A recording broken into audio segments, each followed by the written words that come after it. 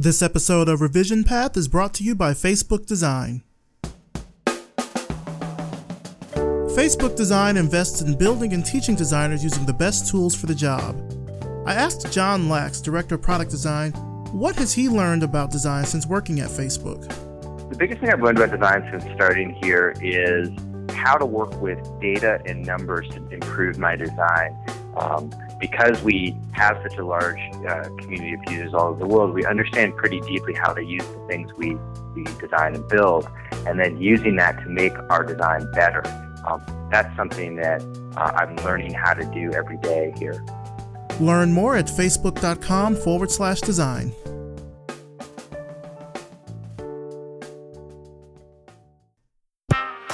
Are you looking for a job? Do you know someone who's looking for a job? Then check out our job board over at revisionpath.com/jobs. Whether you want a full-time job or you're looking for something temporary or freelance, we've got you covered. This week, Base CRM is looking for a product designer. The New York Times is looking for product designers across several departments: customer relationship, customer acquisition, customer onboarding, and more.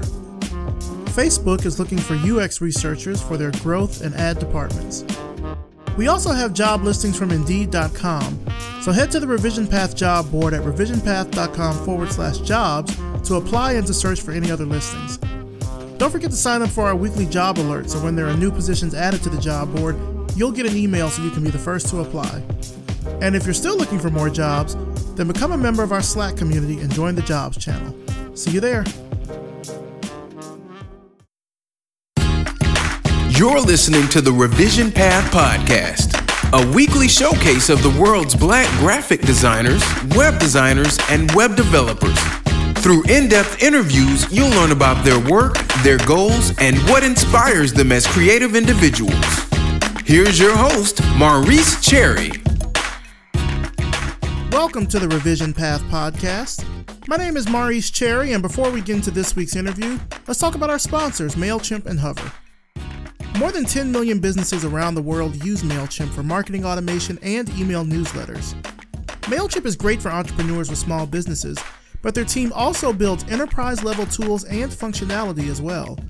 If you want to check that out, go to MailChimp Pro at mailchimp.com/pro. When you have a really great idea, you want to secure a great domain name for it, and that's where Hover comes in. Hover makes it super easy for you to find that domain name and get it up and running with no hassle and no heavy-handed upselling. I think what I like best about Hover is the fact that each domain purchase also means you get free private registration, so your email address and all that stuff is not out there for anyone to pick up if they do a simple who is search or something like that. Usually you pay extra for that if you get your domain anywhere else. With Hover, it's rolled into the price. So go ahead and grab yourself a domain today and use the promo code RevisionPath and you'll save 10% off your purchase. Here's our Patreon fundraising update. So we're still holding strong at 35 patrons. That's for a total of $261 per month.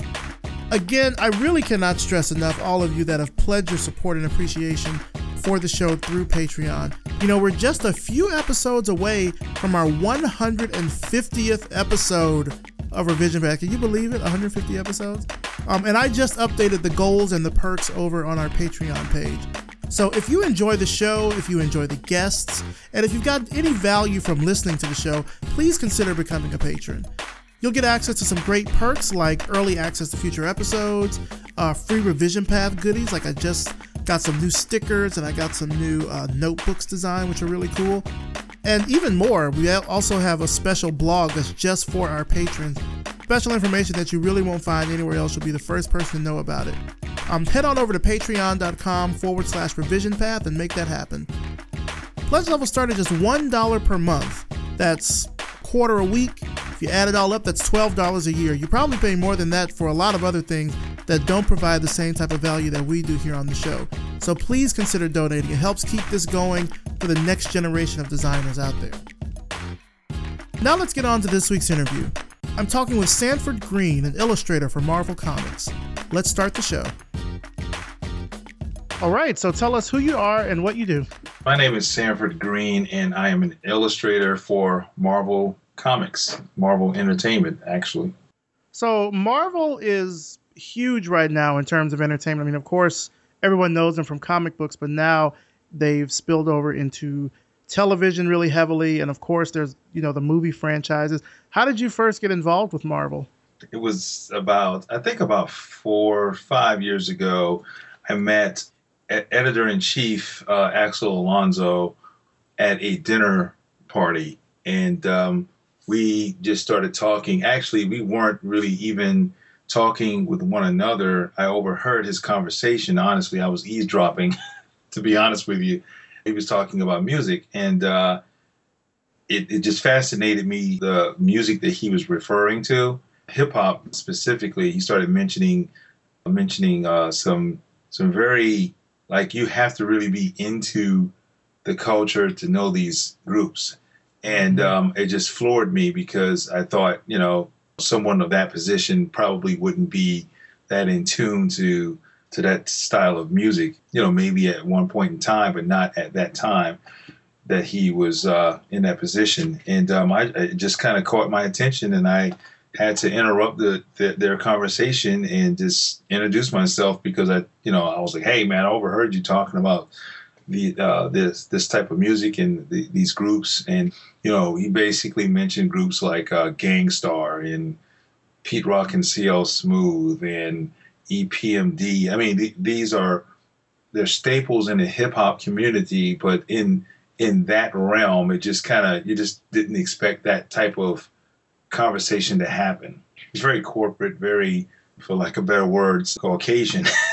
So It was just one of those things that impressed me about him. And he's Cuban, I think, white.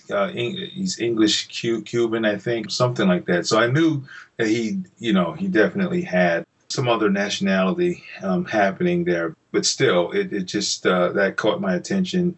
And then we just started talking about music, and he didn't know who I was. At the time, I was still kind of breaking into the industry and what have you. And that's when, I just told him, he asked, what do I do? And I told him that I was an illustrator. And at the time, I think I'd done some stuff. I was working with DC Comics and some other smaller publishers. He was interested in, of course, because of the conversation, he was interested in seeing what I had artistically. And we met that next morning for breakfast, and brought my portfolio, showed him all my work. He liked it. And the first thing he said, man, your style will never work at Marvel right now. Wow. At the time, because it was very influenced by urban culture. And that was understandable because I heard that before.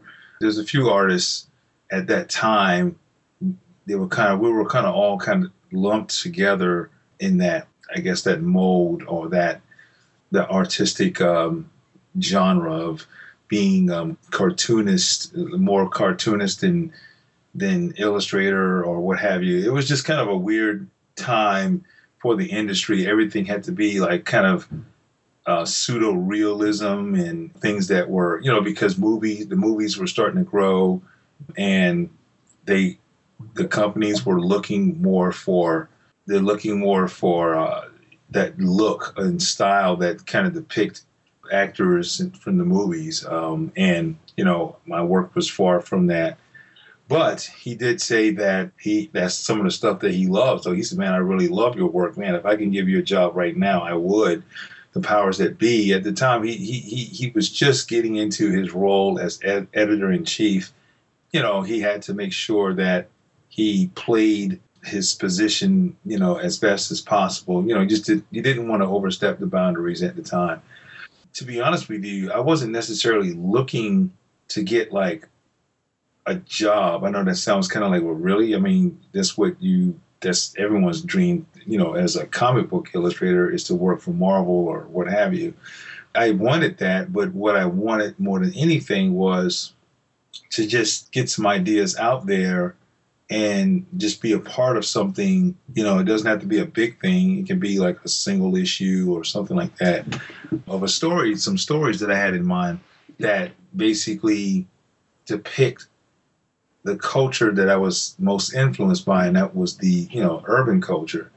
And I just told him that, it's funny that he said that my style wouldn't work there, but that's what I wanted to do there. I wanted to do something that was different, that was, pushing some boundaries artistically and really making a dent into other genres, as far as like urban culture and Asian influences, as far as like anime, manga, that stuff. A lot of that stuff was kind of where all my influences came from. But, long story short, after our conversation, we ended off with the agreement that we would stay in touch as much as possible, because honestly, there was a friendship brewing just from that, because ultimately we had interests in other things, the music, of course, sports.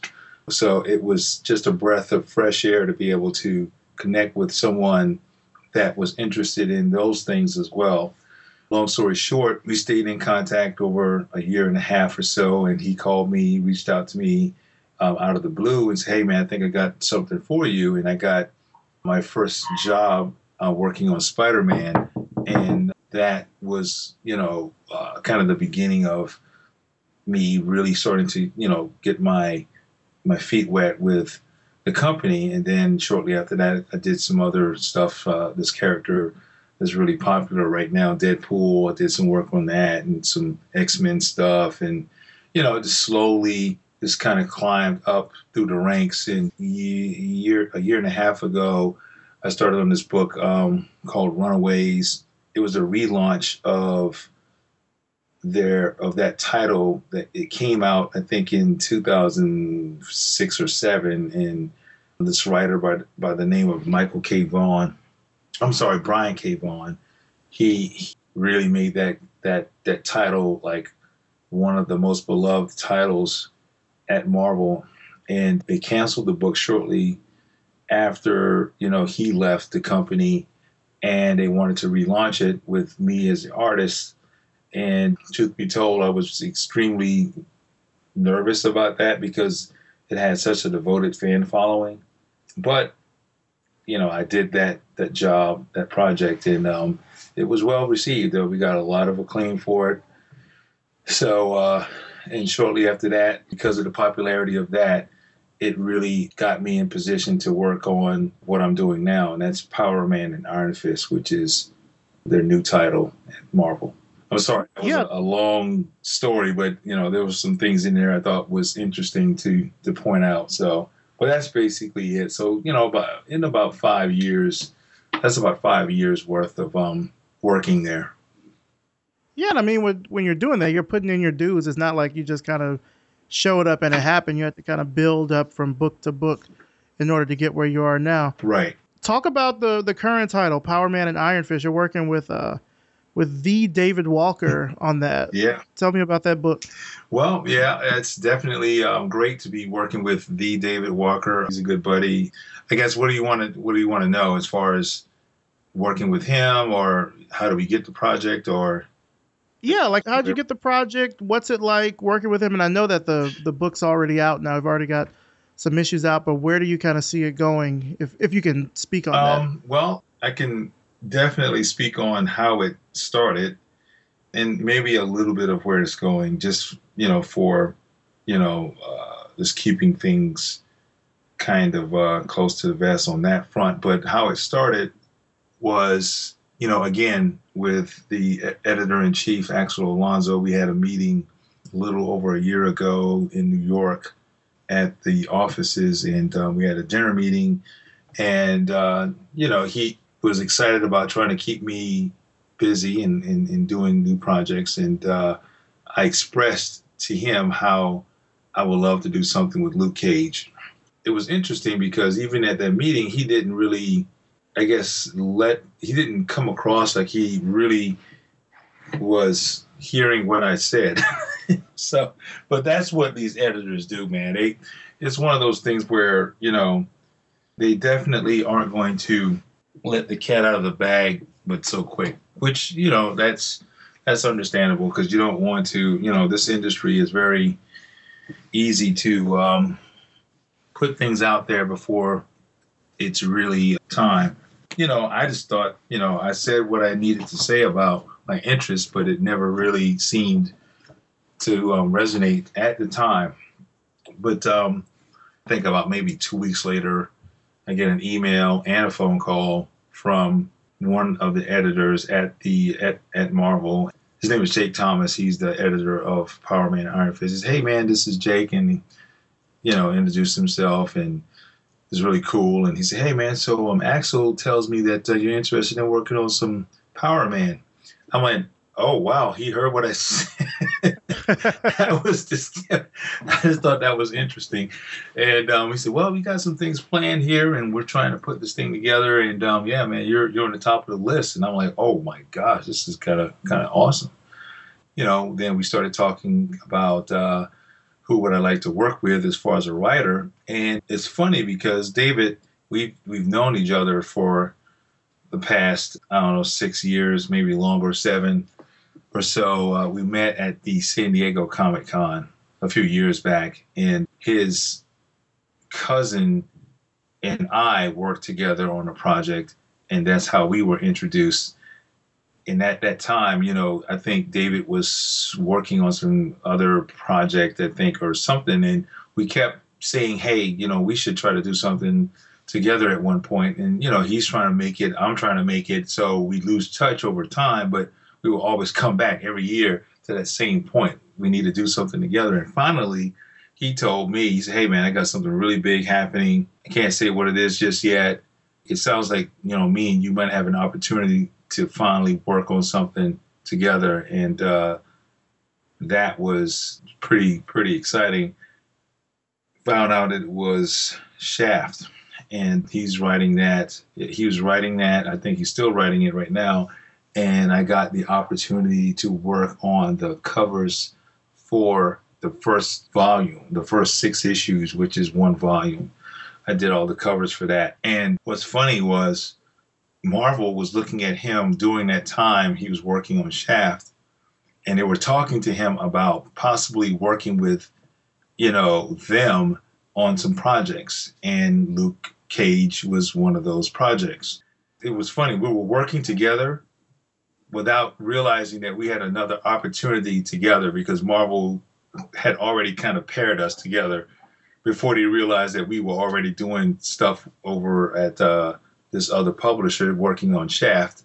So I get another call from Marvel trying to, finalize the whole deal, and they bring up David's name. They say, "Yeah, we were thinking about this guy, David Walker. You ever heard of him?" And I said, "Yeah, I think I've heard of that dude before. What does he do again?" I mean, I was just being really coy with it, but Right. I let them know that eventually they do. We're actually working together now on the Shaft project, and they were like, "Oh, wow, well, this is just meant to be." So long story short, everything got finalized. We were off to the races. We started on it back in September, October, and now we're full steam ahead here. We're in issue 3, just dropped a few weeks ago. Issue 1 is on its 3rd printing right now, which is a pretty big deal in the comic industry. Yeah, we're just full steam ahead here, man. We've gotten nothing but admiration and great feedback, fan support, all of the above, man. Everything has been grand. So we're excited as far as where things are going right now. We're looking at it's an ongoing series, obviously, but it's interesting because Marvel sometimes, I guess I can do some inside baseball here. They do this kind of ambiguous title launch with, as far as you don't really know if it's a mini series or if it's an ongoing series, because they kind of like to have the finger on the trigger. If this thing doesn't do too well, they can pull it at issue 4 or 5 or 6 or whatever. And then, it was a miniseries. So it comes across like that was the plan to begin with. Most companies do that. Most publishers, comic publishers anyway. I would imagine some book publishers too. I don't know. But they do that. But with our book, they had the utmost confidence to call it an ongoing series from the very beginning. They felt like it was going to do well regardless. So that was great that they had that much confidence in us creatively, that we would keep this fire hot.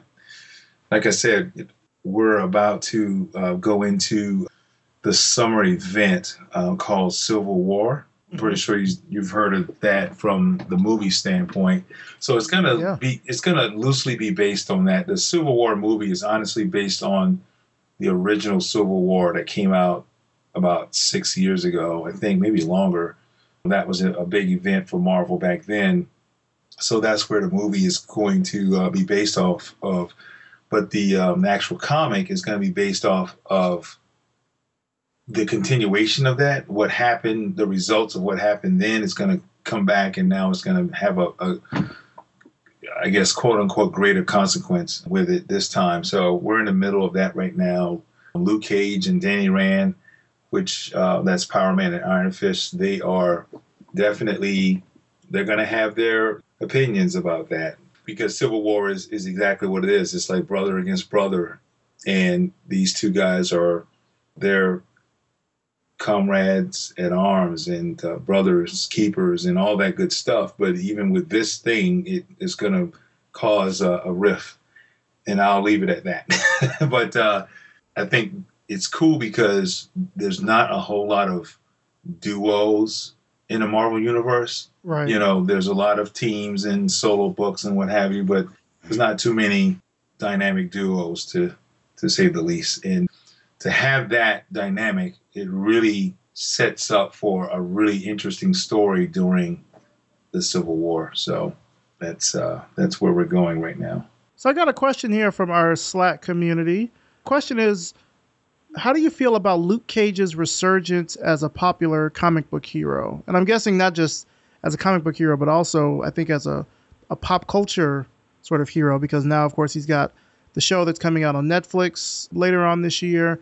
Iron Fist also has a series that's coming out on Netflix. How do you feel about kind of Luke Cage coming back into the spotlight? Well, it's definitely awesome and exciting to be a part of that, because honestly, I feel like it's, in a lot of ways, it's history making, because Marvel is taking a turn in its entire universe, and diversity is a very central part of that, but not for diversity's sake. I think sometimes that word gets tossed around a little too loosely, so maybe I shouldn't even use it at that time. But but for Luke Cage to be that much excitement about his emergence it's very telling. It shows that there has been a loud cry for these characters to step forth for a while. I mean, your Falcons, your Black Panthers, your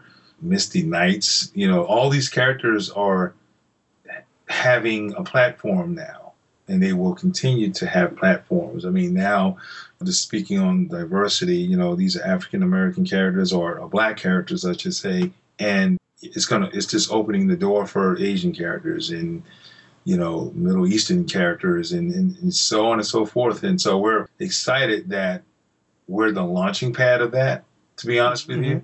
And we're just trying to take care of these toys as best as possible, because Marvel allowed us to play with them, and we don't want to break them. But at the same time, I don't think we could break them even if we tried, because I think people are just looking for this representation. They've been clamoring for it for a while, and we don't want to misrepresent, but at the same time, I think even if there's some things that people may not agree with, they are still willing to support and come along for the ride, because there's enough there for people to feel great about.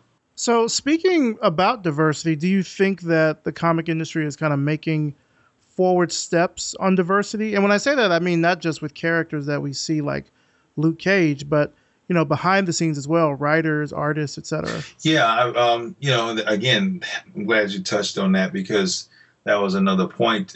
Because not only are characters starting to be represented, we're starting to see the people that create these characters represented. Some people of color starting to come in to play, women, more women. It was pretty encouraging to see. I was at a convention in Seattle a few weeks ago, and the guest list, it had to be 50-50 men and women. I mean, I kid you not. At one point in time, when I first got in this industry, I mean, you can count on one hand the amount of women comic creators. Now it's like the diversity of even the women is diverse. You know, not only do you see just women of color. I mean, of course, you have just women. You know, older, even the younger women, older women are starting to get opportunities to tell stories and do pictures, and that's incredible just to see how quickly it's blossomed, and not even just from that standpoint, just from the fandom side. I mean, I honestly think that's where that was the beginning of it. Like that was the seed that blossomed into this incredible tree of just women creators. It came from the convention portion of this, the fandom portion, women. And I think also it kind of, the original, I guess, incarnation of this came from women that were into like manga and things of that nature. And the industry, the comic industry, American comics finally realized, wow, this is how you get, you know, more diversity. You start looking at what are they into? Books are they reading? And they start telling stories, sequential stories based on those things. It doesn't have to always be capes and tights and things of that nature. It just has to be, you know, good stories. And that's what they did. They just told great stories. We started telling great stories. Marvel and DC, to some degree, started telling some diverse stories, and the women started coming to these conventions. They started doing the costuming, which was another big component. And now, you know, I think that made the industry realize that women are really into this. They want this. They want to see more of this. The same thing with blacks. The same thing with the other people of color. It's like the more you start showing characters and bringing creators into this, the more they're going to start coming and becoming a part of it. So it's incredible to be in the midst of this zeitgeist, if you will. So what have been some challenges as a designer and as a black man in the comic book industry for you? Because it sounds like you kind of came in at just the right time. Yeah, I would say, honestly, I've been around. I've been trying to figure out my path for a while. So it's not like this thing just happened. I just came through at the right time. I've had my fair share of bumps and bruises, if you will.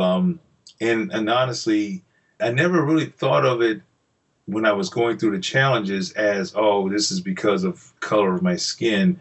It was just where I was artistically.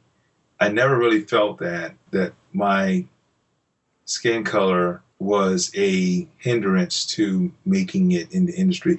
I do think that my influences, which were, again, urban culture and things of that nature, which honestly is just, there's a lot of people of color that's into that culture. So to some degree, it loosely can be tied to that, but that's what I was into. And I felt like, if I can't be what I feel comfortable with, then maybe this isn't for me. I got to the point to where I felt that way, but it's interesting because every point in time I came to that, I was reassured that no, you still have a story to tell. You still have some opportunity out there. It's just not right at the moment. So, yeah, I mean, I don't necessarily see it as an issue because of skin color. Now, I will say this. I think some of the things that we're trying to do, I don't know what are these guys? This other podcast made a comment about the way that I draw certain characters with the bigger lips and the bigger, it came across a little racist. And it was funny. I wasn't thinking about the racist part, but other people did. And people called in to this podcast complaining about it, saying, hey, dude, do you realize what you're seeing and how it's coming across? he honestly didn't realize it. Lesson learned. Sometimes what they say about ignorance, it's bliss. You just think, hey, this is funny, but you don't realize how it's affecting someone else. So that was an interesting moment. But other than that, I hadn't had any. And for the record, that podcast, they apologize on live on the air and all that stuff. And that's the other thing too. I do think that, how should I say this? I think it's very easy to be afraid of saying what you really think about something because of the potential backlash. Now, everybody wants a voice, and everyone should have a voice, but just because someone says, hey, that's some really big lips on that character, doesn't necessarily mean he's racist. It doesn't necessarily mean he's coming down on all black folks or all Asian folks or all whatever. It's just a comment that's just taken, maybe it could have been said in a different way, but but that's the whole point. What other way can you say that? And I think that's the thing. People get so, well, how can I say this without offending someone? We're just in that place right now where it's interesting, man. I mean, you can't sneeze without someone going, why did you sneeze that way? What was that all about? That's because you sneeze that way because you're thinking, you automatically put into this category. It's funny, people that do that don't want to be put in categories. They're doing the very thing that they don't like. And that's, the judging and the whatever. Now, there are blatant things, trust me, and I don't want to go too far into that with politics stuff and what have you. But there are things at the same time, like, just let it go. We got too much work to do. There's too much out there that we need to focus on rather than the way someone put this out there. And honestly, even with the situation that happened on that end, that was it. I'm not going to make it an issue. It's very easy. It is so easy to make that an issue. I could put them on the internet and blast them and say, no one listen to the podcast ever again and boycott this and whatever. When you see them in the street, let them know about it. All that, I can do that easily because I kind of have that platform too.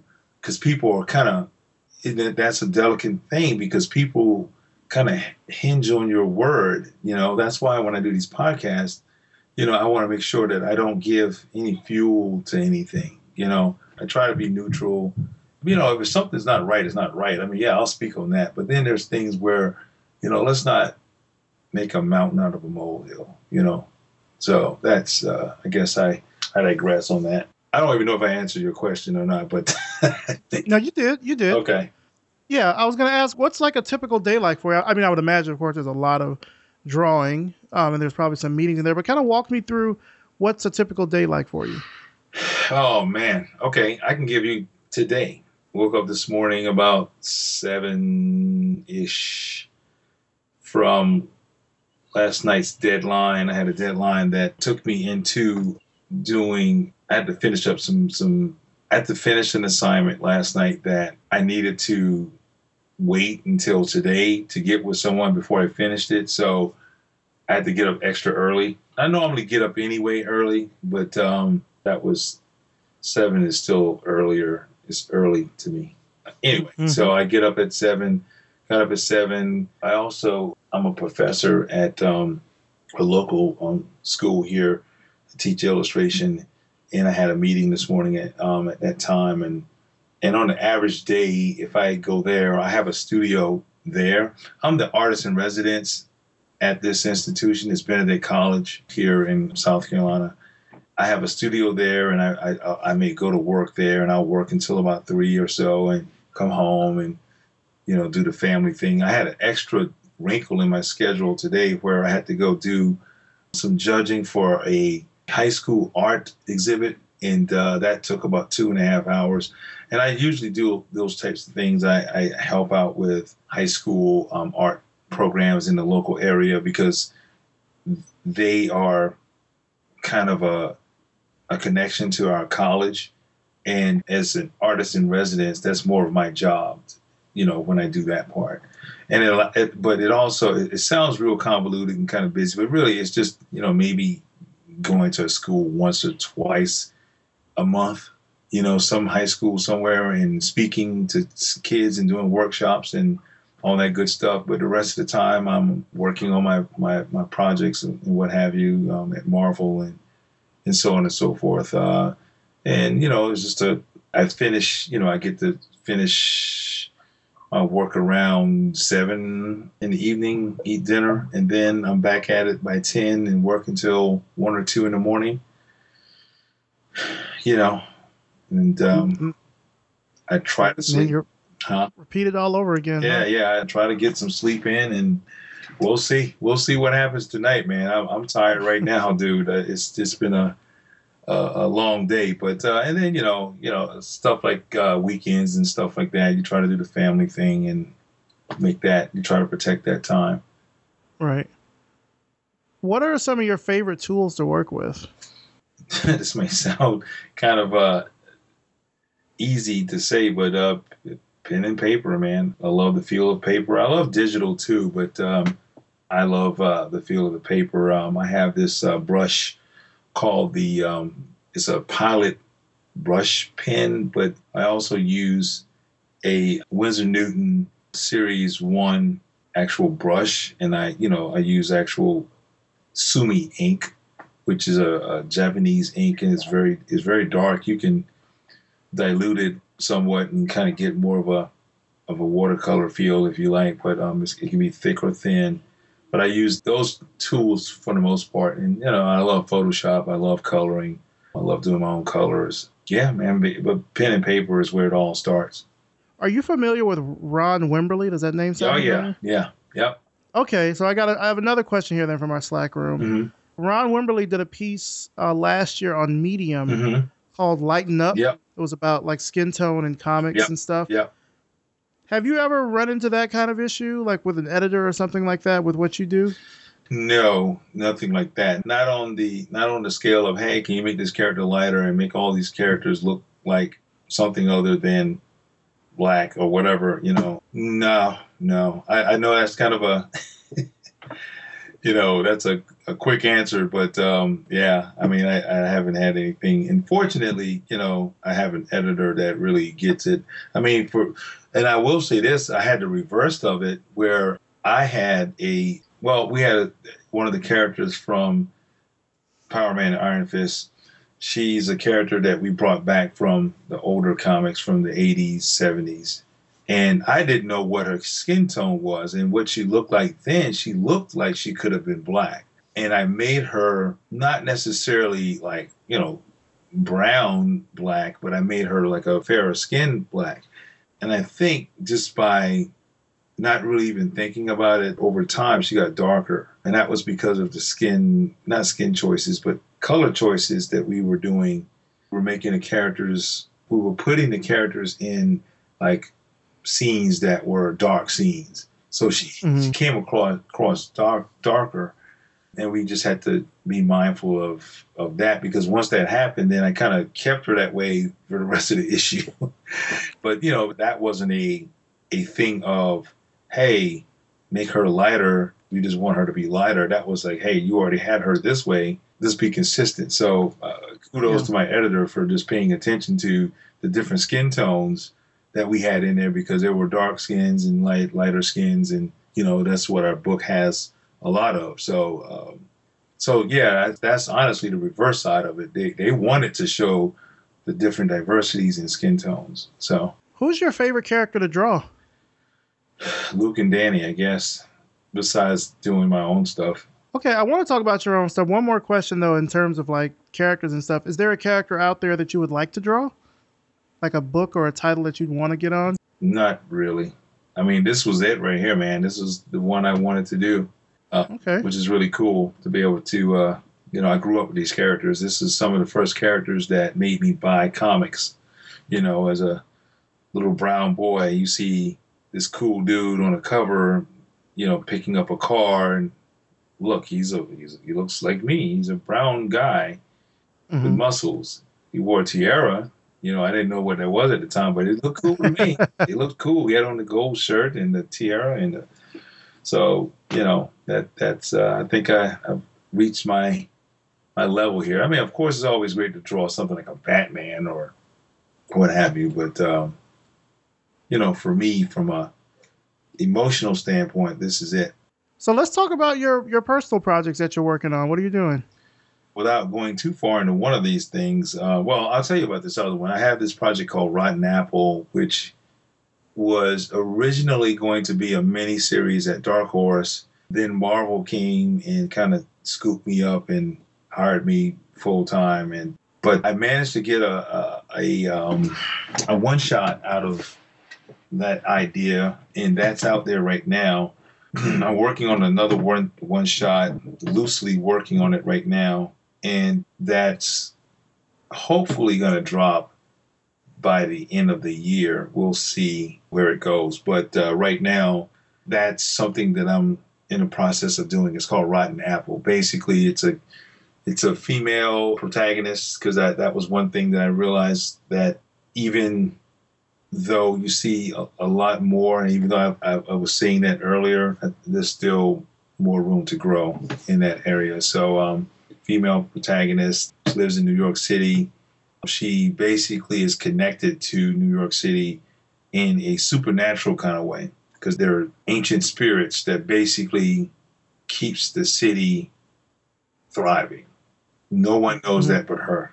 There's the reason why that's why city, New York is considered the city of all cities. And that's because there are things there that can't be explained, that no one sees and will never understand, but she knows about it. And basically, there's a gate that kind of keeps all those things from really exploding into the real world. They're spiritual things, but they can take over the real world. And basically, she watches that gate and she keeps those things in check where they need to be. There are things that happen from a subtle standpoint, but those things are allowed. But the extreme things can never get out, But there's something that knows about this gate as well. And the gate is located in Manhattan, by the way. Why not? It should Times Square, to be exact. Well, of course it would be located there. So, but there's something else that knows about this gate, and they managed to get to the gate. They managed to divert her, get to the gate, and manage to crack it open. The goal was to open it completely. They want to create Armageddon. They can only crack it. These things get out and they level Manhattan, Times Square. So the Big Apple became known as a rotten apple. They thought it was, some type of natural disaster, like an earthquake or whatever. But she knows what it was. And now these relics and spiritual entities are scattered all over the world, really. And she has to retrieve these things and get them back behind this gate before all hell really breaks loose. So it's almost like an adult Pokemon. You got to go catch them. She got to catch them. So she's going to run into adversaries and allies and all that good stuff. If you're a fan of like Blade Runner and Ninja Scroll, I think you'll dig this.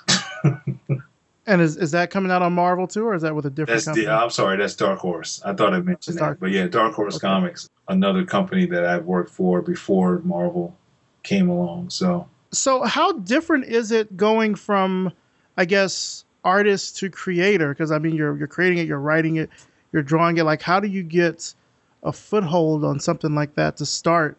And I'm asking, I mean, from a personal standpoint, because I have like my own comic ideas that I would love to do something with. Mm-hmm. But how do you navigate that? Where do you start? Right. Honestly, I mean, right. Or if you draw to sketch out the idea and get a little sketch pad or what have you, and sketch out the ideas, write down the ideas, and just kind of use that as your journal, and just keep creating. Let that journal just build over time, and you'll have enough ideas there to start to formulate something, a short story or anything of that nature. That also helps you to flesh it out and to, again, just kind of formulate those ideas. So, yeah, there's a number of ways, but that's probably the most practical. Just put the work in, basically. Yeah. Do you think it's easier because you're already in the industry? Yeah, absolutely. It's like, I call it the Jamie Foxx syndrome. Remember?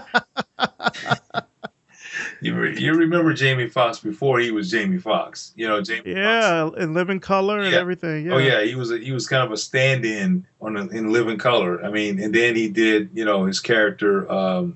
What's the female character he did on there? Wanda. And he kind of got a name, but it wasn't. It was a name, but it wasn't the name that you would hear. Like it didn't cross over quite yet. Mm-hmm. And of course, he got his own show, and then that kind of dissipated, but that was still within the vein of a certain genre and demographic, if you will. But then he did the movie Ray and got his Oscar. See what I'm saying? Now he can cross-pollinate. Now he's doing movies with Tom Cruise, and you know what I'm saying? It's like now he's on the A-list. Now he's headlining. Now he's on the main marquee, that kind of thing. So he always was funny, always in a lot of ways successful, but that appeal over time grew, and then he hit that apex. Now he can say, I'm going to do this kind of movie, and people will be more into that because they've seen he's viable. That Academy kind of validates him. And I'm not saying that I gotta win an award, but when you work for big companies or do big projects with these big companies, of course your name is gonna stand out more in that realm. You have a bigger platform to stand on. So with that, you use that to say, hey, the world is looking at me now. Let me direct their attention over to something that I'm doing since they're looking at me. And honestly, it's funny because I've had these ideas for at least 10 years, and I tried to put them out before, not just this rotten apple idea, but other ideas. And, people thought they were cool, but everyone liked them, but it just wasn't something that had the validation behind it yet. I'm an unproven artist or whatever at the time. So it just becomes one of those things where they liked it, but it just wasn't validated. So now I think there's some room for doing these things because, like I said, I'm working with this big company, and we're gonna strike while the iron's hot, as they say. So this is a question from our Slack room. Have you ever been conflicted by your spirituality and your professional work or your musical preferences? That's an interesting question. Yeah, it's interesting. Yeah, I consider myself a spiritual person. Not perfect, but definitely I have deep convictions about the type of work that I do, the companies that I would work for or wouldn't work for, that kind of thing.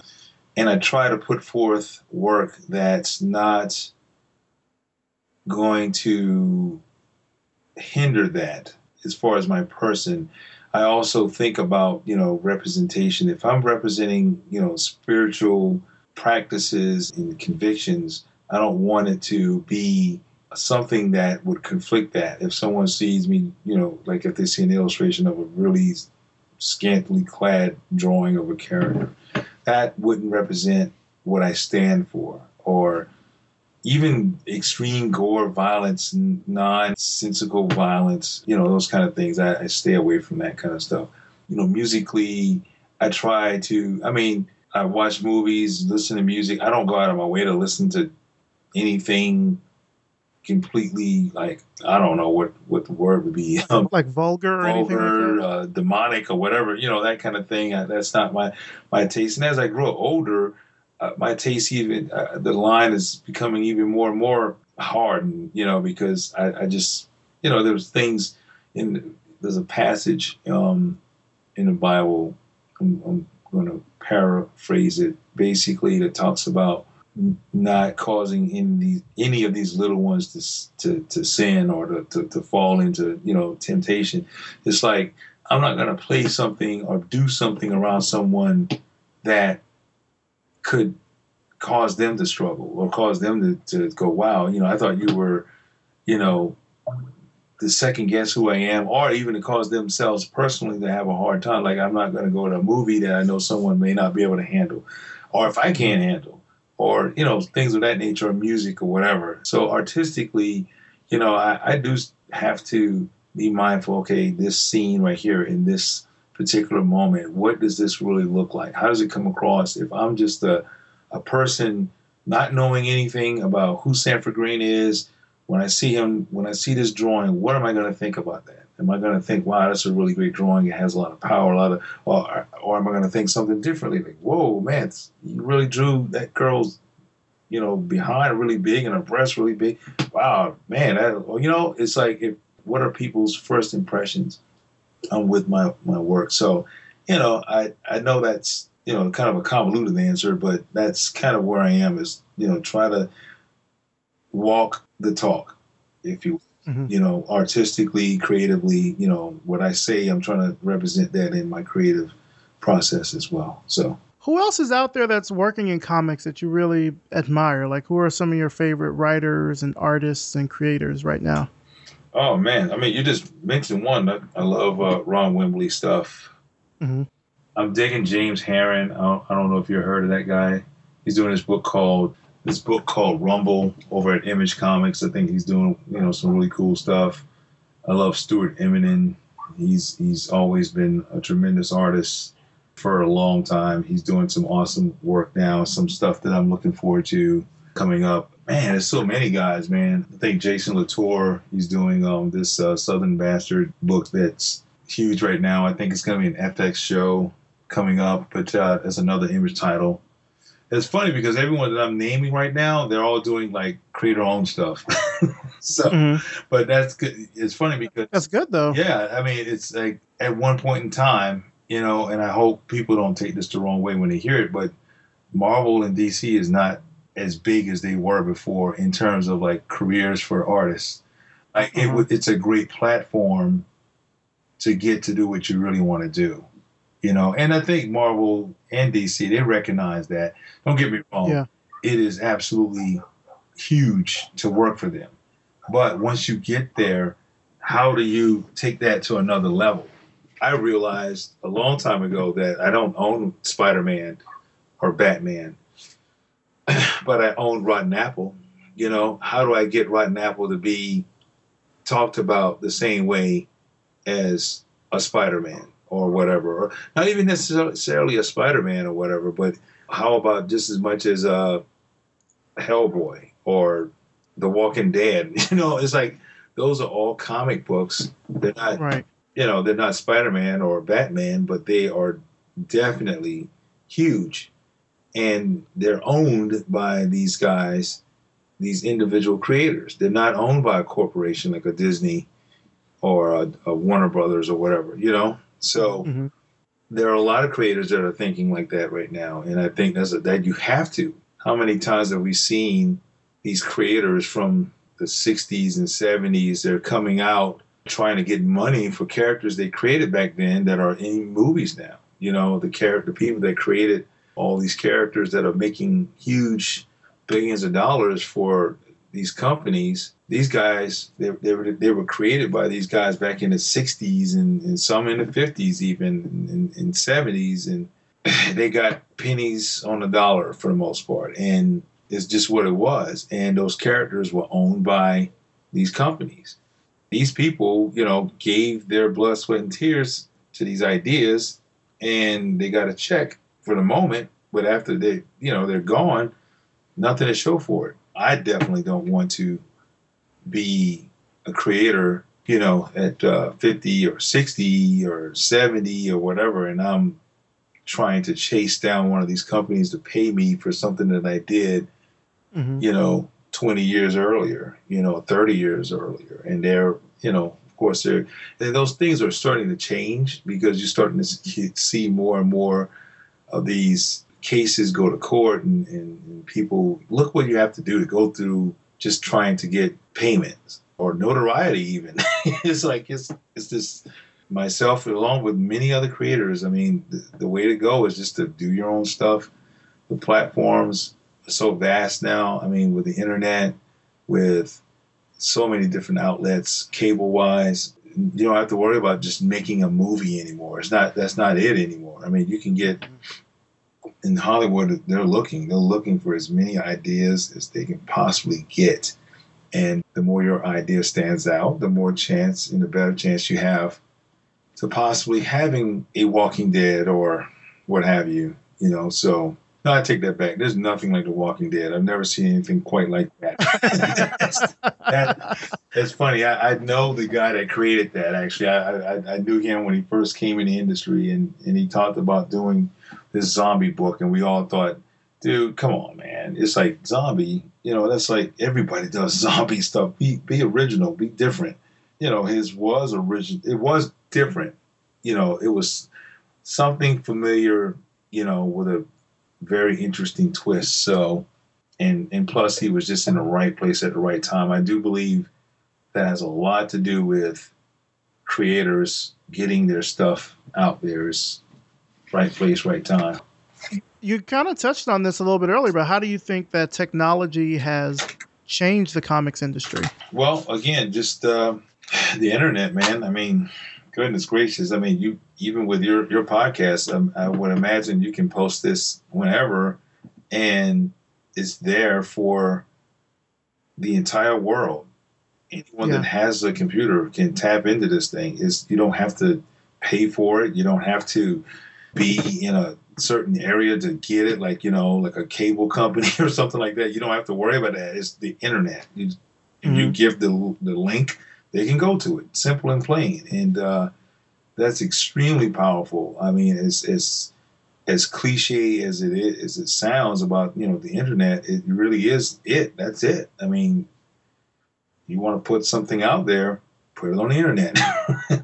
And I don't care what it is. It can be Stickman. And Stickman, I guarantee you, some person in Budapest will see this thing and say, wow, I really like this idea. I want to see more of it. And they'll tell some friends, and then they like it. And next thing you know, you got tens of thousands of people looking at your stuff. And it's just because you did something, you just took a chance and put it out there. Mm-hmm. What about like the tools and everything? I mean, we've got, so many graphic tablets, and you have, programs like Photoshop and Anime Studio that let you, kind of do so much in terms of your art. Like, do you think that's also helping as well? Well, yeah, it definitely helps the process creatively. You can put together an entire book, in a couple of weeks if you have the right technology. Of course, for the Photoshop and having other hardware, like I use this hardware called Cintiq. It's a Wacom tablet, basically with a screen that you draw on the actual screen. So instead of paper, I can just draw straight on the screen. I don't have to worry about, I cut out scanning and cleaning up the scan and all that stuff, which can take hours. That's completely eliminated. So now I can just go straight to drawing, save hours on that process. And then just adding the color with the right techniques, you can drop color on something within minutes if you know what you're doing from a technique standpoint. Yeah, and you can make stuff look realistic. You can make things look cartoony. You can do whatever genre you want, whatever medium you can depict any medium, using this technology. Photoshop, Painter, Illustrator, these different softwares. You can animate your stuff if you want to. You can do some rudimentary animations. You can do full-on animation, 2D. You can even go 3D. I mean, it's amazing just the vast amount of avenues you can take your stuff creatively. Who have been some of the people that have kind of helped you out along the way? I know you talked about, technique and things. Who taught you your technique? Did you learn it from a mentor? Did you teach yourself? How'd that go? Well, I actually, it's funny because my mentor, Tyrone Jeter, he's probably the closest thing to a father figure. I have a father, but he's very father-like, and his life lessons were probably greater than his artistic lessons that he gave me. Honestly, his artistic lessons came from me just watching him. He would show me some things and I would learn, but just watching him, watching how he handles himself, watching how he conducts his business, watching even how he does his technique artistically. You can look at his work, go online. It's Tyrone Jeter, Jeter like Derek Jeter, Geter, I think, Tyrone Jeter. But the guy is tremendous. I mean, his stuff. I begged him. I was so close to trying to get him a deal to doing some covers for Black Panther. He's gonna do some variants because he's done children's book illustrations for, I don't know, for about 25 years. And he retired from that. He teaches now. Honestly, he teaches at the school that I'm at right now. So Okay. I went to school there, and now I'm the artist in residence there, and he's been teaching there that whole time. So yeah, he's the one that kind of really got me to see art, to understand it, understand the language, and not just be so. It helped me to break free of this notion that I have to do it this way. He helped me to learn all these other approaches to art, which helped me when I came back to the way I want to do things. It helped me to really appreciate not only those things that I learned, but it helped me to implement those things into what I wanted to do. And my stuff came out even better, like learning how to paint. I didn't have any interest in painting because I was so into comic books. He knew where I was trying to go, what I was into, but he was helping me to see that even those artists, they came from something else other than drawing from a comic. They learned from, drawing from life. They learned all the fundamentals of art to get to that place to where they could do those comics effectively. I was totally humbled by that, and it really changed my approach on everything. And I tell students the same thing today, over and over. This is the approach. Go in this direction, learn from life, create from life. Don't create from a book because they've already got their voice. You need to find your own voice, but you got to start with the foundational stuff.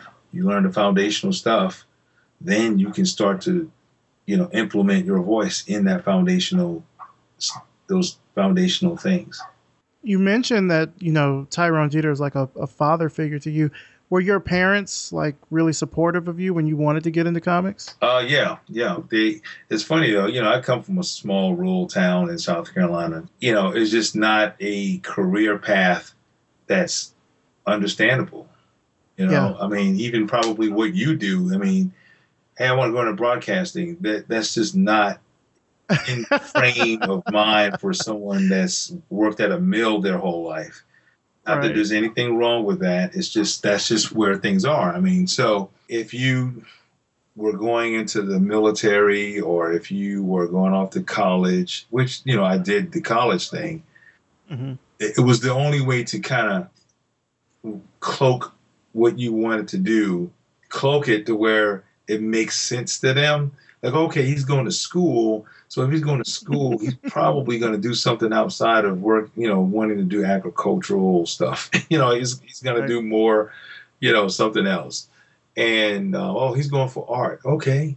And you got to spoon feed them, and it's not like they saw it. Of course, I mean, artistically, that's the greatest way to show people so they can understand. But even after that, it's like, well, how do you make a living from this? Where would you go? What kind of job would you get? I don't know where you would go to do this. That's where the spoon feeding happened for a long time. But finally, I think they understand that I'm doing okay. And now they even ask, so how's the job coming on the book you're working on? So they at least know that, wow, this book, it's something that he's doing. It's with this company and it's out there and he's making a living from it. And he hadn't, come home in 20 years. So he must be doing okay to be doing, so. So where do you kind of see yourself in the next 5 years? I mean, you're doing the Power Man and Iron Fist book. You're also doing variant covers for the new Black Panther book that's being written by Ta-Nehisi Coates. What's the future look like for you? Will you be doing Rotten Apple? Will you still be at Marvel? What do you think? Probably both, man, I would think. I mean, obviously, everyone wants to do their own thing, I would imagine. Like I said earlier, that's kind of the way things has to be. It should be now, unless Marvel and DC wants to cut you a huge chunk of the pie from a creative standpoint. No one's going to put their ideas in those companies' hands. You know, they're not going to do that. You know, so I think I'll be, you know, just creating, and hopefully by that time, you know, we'll have I'll have a few things out there that's probably turning into some other stuff, some multimedia stuff. And yeah, I mean, you know, that's the end goal. I want to be able to retire at 50. That would be kind of cool. Well, actually, that's only, let's see, it's about 10 years from now. So I gotta get to working. So let's go. We have to go here. Well, just to kind of wrap things up here, where can our audience find out more about you and find your work online? Twitter, Instagram, Facebook at Sanford Greene. It's pretty much the quickest way to get a hold of me. All right, that sounds good. Well, Sanford, thank you again for taking time out of your extremely busy schedule. I know you got a lot going on to do this interview. I think what was really interesting for me, aside from, you know, kind of this really strong work ethic that you have, is that you've really put in the dues to kind of get where you are today. Like there were no shortcuts or anything like that. You basically did the work, and it doesn't sound to me, and I think probably the audience would agree with this, like you don't take for granted where you're at right now. Like this is a pretty dope spot to be at, I think, as a creator in general, to be working on such a big public book and to do the book that you've always wanted to do and to do your own stuff. Like that's like the trifecta right there. So yeah, man, thank you again for coming on the show. I really do appreciate it. Absolutely. Thank you guys very much. Thoughts of love are in your mind. And that's it for this week. Big thanks to Sanford Greene, and thanks to you for listening.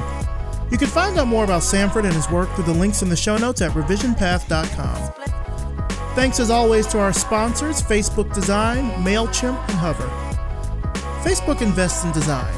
They care deeply about how their design team might do their best work, and that manifests itself in a number of different ways, such as building tools like origami, sharing what they've learned on Medium, and by giving back to the design community. Learn more about Facebook Design at facebook.com/design.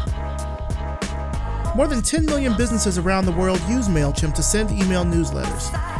Their attitude may be playful, but their business is serious. Sign up for a free account today. MailChimp. Send better email.